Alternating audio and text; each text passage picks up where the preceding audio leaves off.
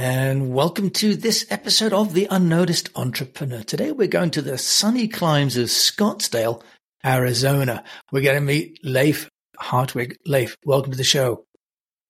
Jim James, thanks for having me on. This is great. Hey, it's wonderful to have you on the show because you're building Wealth VP, which is a platform that's helping entrepreneurs and business owners, but slightly more advanced business owners, to meet funding from especially family offices. So you're really solving this problem where the need for money has actually outstripped the number of VCs that are available. And you've also built an amazing SaaS business. So we're going to talk about how you've built the business that helps entrepreneurs, but also how you're building your own SaaS, which you're saying is going to be over $100 million in the next 4 years. So plenty of things for us to talk about. So Leif, tell us first of all about Wealth VP. Well, I'm real excited about Wealth VP, and thank you for having me on the show, because the purpose of this is really to help your listeners have an opportunity to meet their dreams, to grow their companies. And what I found about 3 years ago, as I was helping a few companies raise money, that this is the big blocker, right, for companies if you want to go to the next level. And the marketplace is enormous. It's a multi-trillion-dollar marketplace. But interestingly enough, it's all word of mouth and networking. Can you believe that, I'm old enough to remember 8-track tapes? Me too. And the marketplace is still the same way working that it was when we were listening to 8-track tapes. So to digitize that process, we developed a software platform that matches really great startups and middle market companies with investors that have the means to fund them in a meaningful way. And in a way, it's like Match.com meets Shark Tank. I don't know if every country out there has a Shark Tank, but also we've done that kind of on steroids, because we've recognized that most founders don't know how to put together pitch decks and get other things, the collateral that they need to make that happen. And not just matching them with any investor, but investors that have the means to get them to that point where they can actually grow the company. And as you probably know, 90% of all startups go under because of lack of capital. They go out of sort of out of fashion and sort of choose a product or service that people don't want to fund. But you're also tackling a source of funds that traditionally entrepreneurs don't get to, private offices, family offices, because most go to, friend and family, or then they go to the angels, and then they go down the VC route. And the VC route is often really very cut and dried.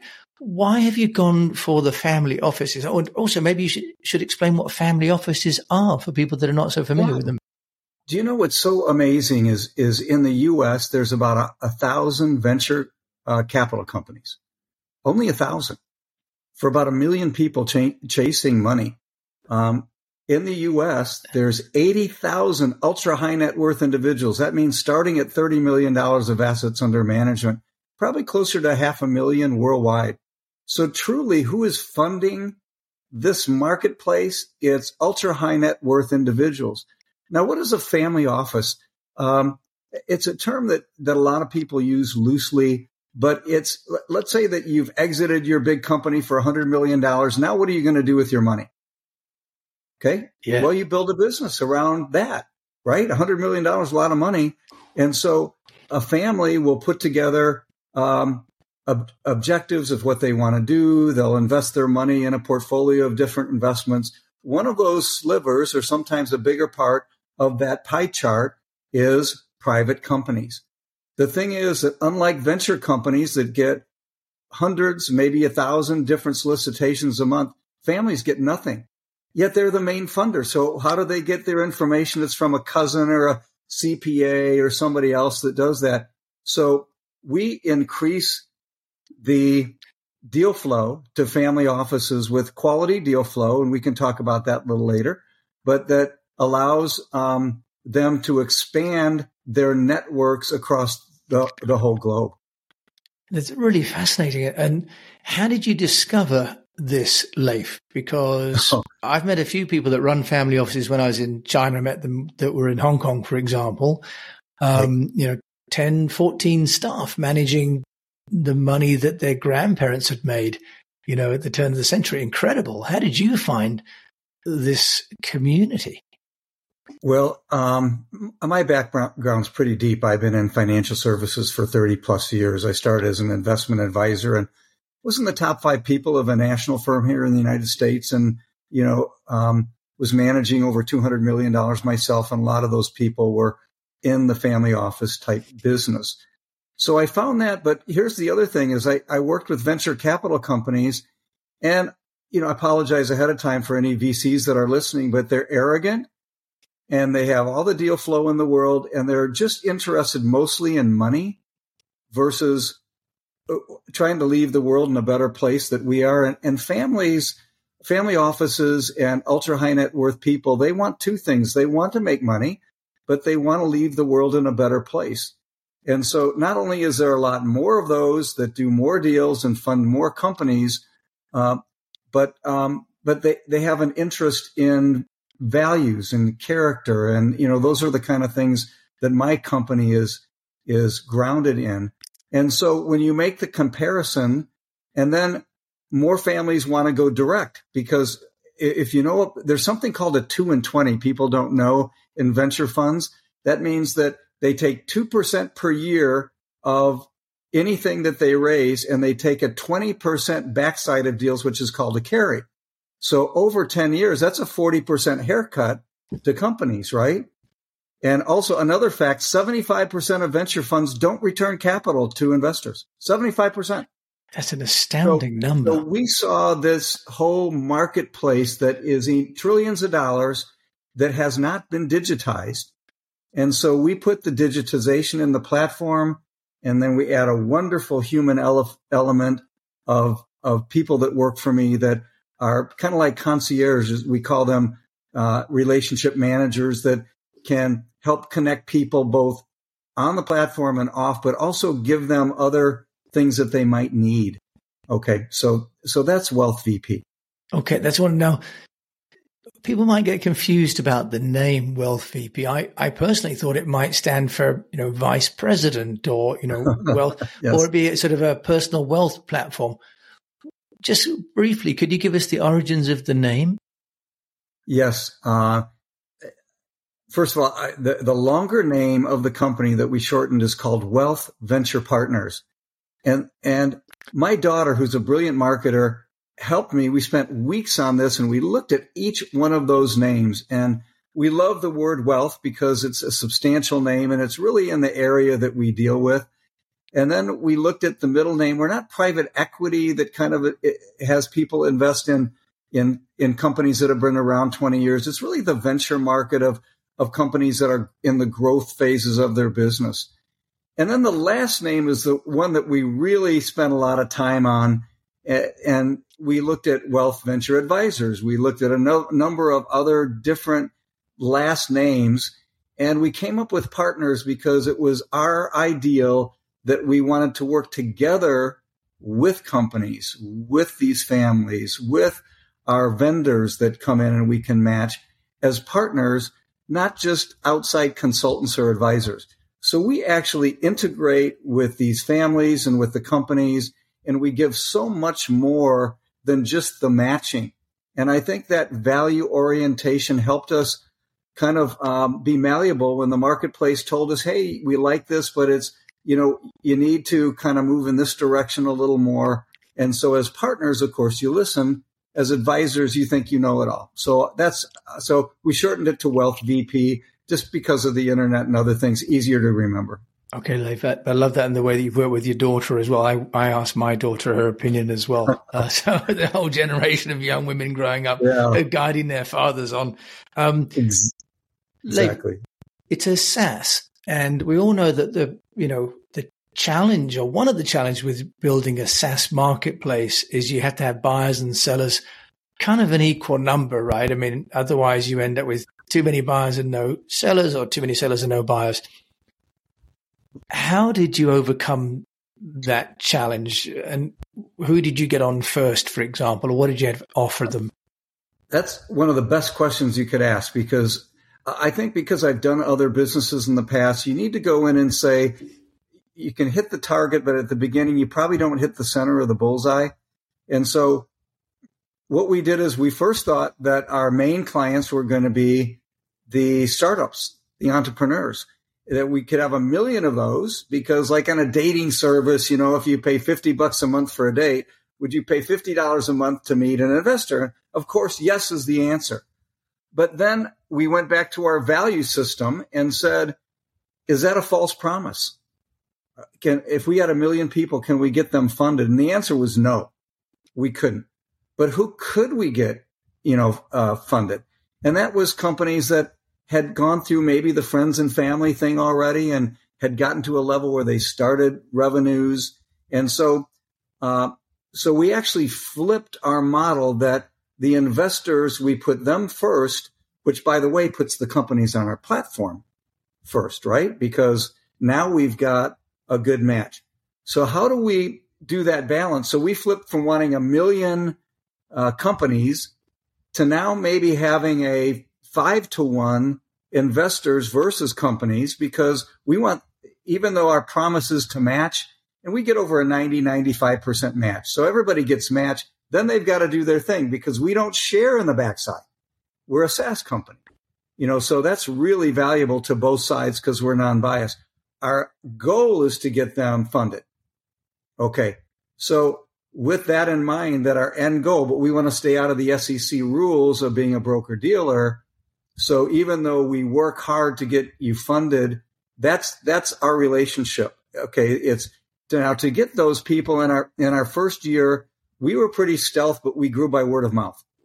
And then now we're just scaling the heck out of it. I hired a head of marketing who ran 3 lines of product for Sage in their biggest division in the United States and worked with the biggest brands in the world. And so she's my marketing person doing all of those things of, LinkedIn campaigns and blogging and articles and all of those things that SaaS companies need to do on that side. But that's a different marketplace to attract those people, because it's a lower price, and the pain point is so high in the world right now.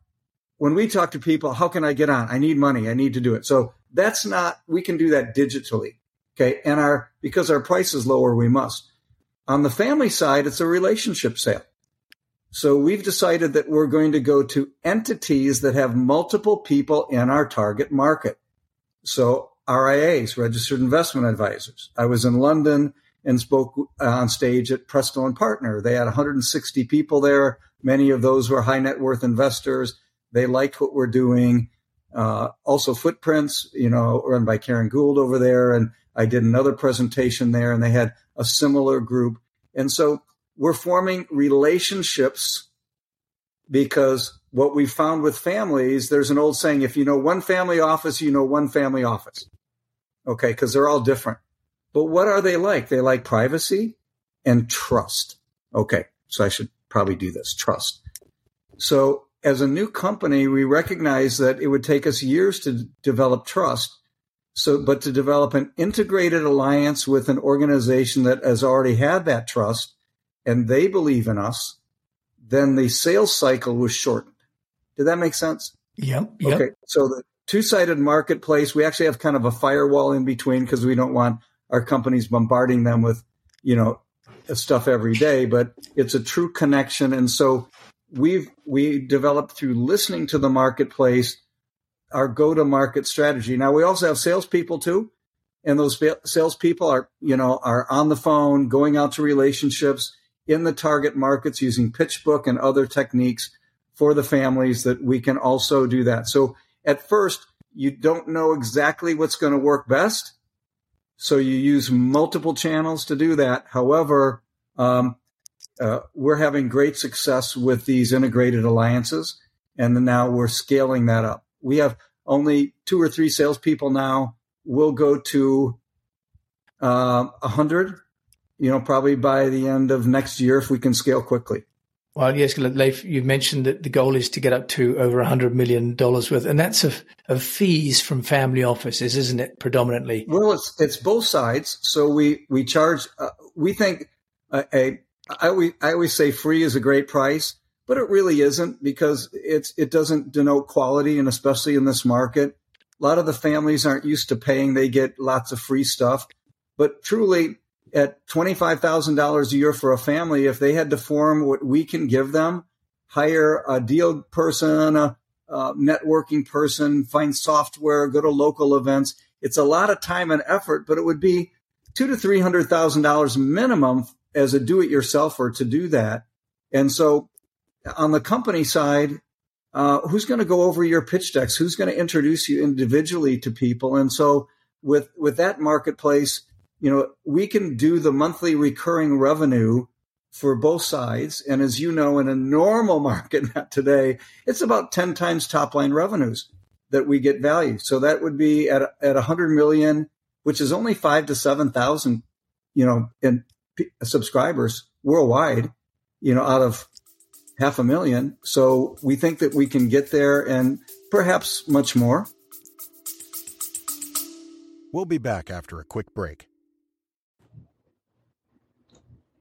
Would you like to double your salary without starting another business?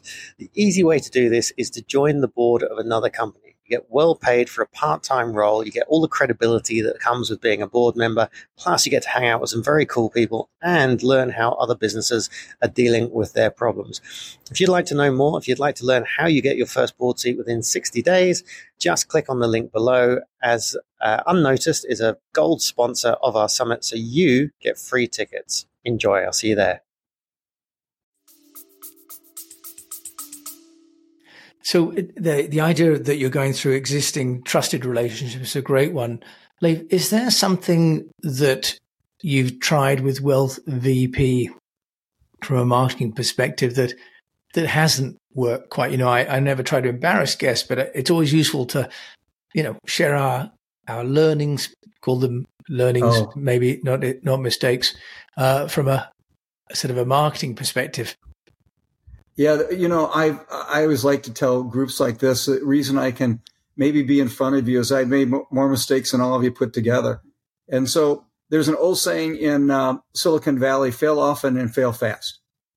Okay, so we try a lot of stuff and see what works. One of the things that didn't work, believe it or not, is having this for free.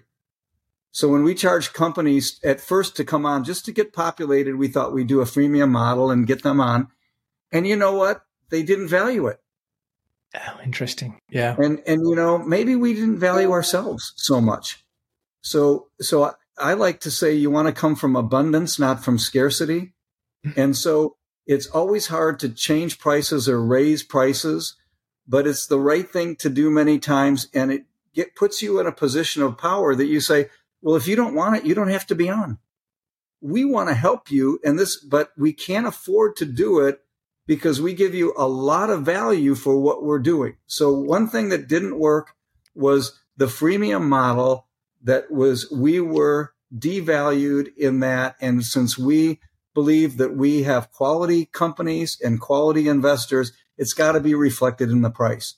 So almost every one of the free people went off. All the paid people stayed on, and we've risen. We've like right now for our companies, for instance, you can choose $300. It's $299 a month, and you can get our software, or you can pay $1,000 a month and get pitch events, pitch deck review, personal service. Nobody has chosen since we've done that the $299 model. Okay, so that's got to tell you something. And I think, though, that because I've owned a business coaching company all over the U.S. and Canada with thousands of people going through, that the hardest thing for people to do as beginning entrepreneurs is set a price that is equal to the value of what you're doing. So that was a mistake. Yeah, very interesting that you found that there's more traction with a premium price. Of course, then you can provide more service as well, can't you? Otherwise, you're trying to save money all the time rather than invest back into the customer. Leif, something that you feel as an entrepreneur, who's also had a long corporate life, so you've had an illustrious career on both sides of the fence, building Wealth VP and also with your coaching business, is there one thing that you could say you would recommend entrepreneurs do to get noticed? One thing that you feel has really moved the needle? Well, gosh, that's also another great question, because as we know, getting noticed is complex. And in this world, I think you have to do more than one thing, right? I mean, being on a podcast like this is one of the things that we do. And I think our objective of getting noticed isn't so much from our ego standpoint. I mean, I used to like to get a lot of awards. We used to like to have a lot of press releases. And, we got noticed, but did it really drive revenues? Because that's the end result, isn't it? I mean, at the end of my life, I'd like, to have grown these great businesses, but no one know me, because we want to make a whole difference in the world. So the objective of getting noticed is to drive revenues to the company and to create your brand. And so what we do is we try a lot of things and say, what is the most effective way that we can get noticed, but also drives investors or drive subscribers in revenues, and has the shortest time duration while doing that, because duration of your close from start to finish is important to create greater volume. Okay. So getting noticed is and creating your brand, and your brand, and this is really important to me, your brand should somehow project your internal values. We started before the how you do things or the why you do things. We started with what are your values and how is that going to be projected into your mission of leaving the world in a better place? Okay. So character, integrity, family, faith, hard work, all of these things that are important to us. And I think then that is a better way to get noticed. And, you attract the kind of people that you think about all day. And so it's attracting great people. It's attracting, getting noticed in the right ways. And then that great brand that all of you out there are building, that people will see through that. And then you're going to get noticed in a way that will help you build your business into something greater than just the revenues, but something that, you're proud of. Leif Hardwick, what a considered and insightful response. Thank you for that. You're welcome. Thanks. It's a great question. I preach every week to our employees, and they all get that. Yesterday, I sent a little thing in our HubSpot, and it was always believe that something wonderful is about to happen. Okay. And that helps people come from abundance, not scarcity, because, everybody out there that's listening, I know how hard this is.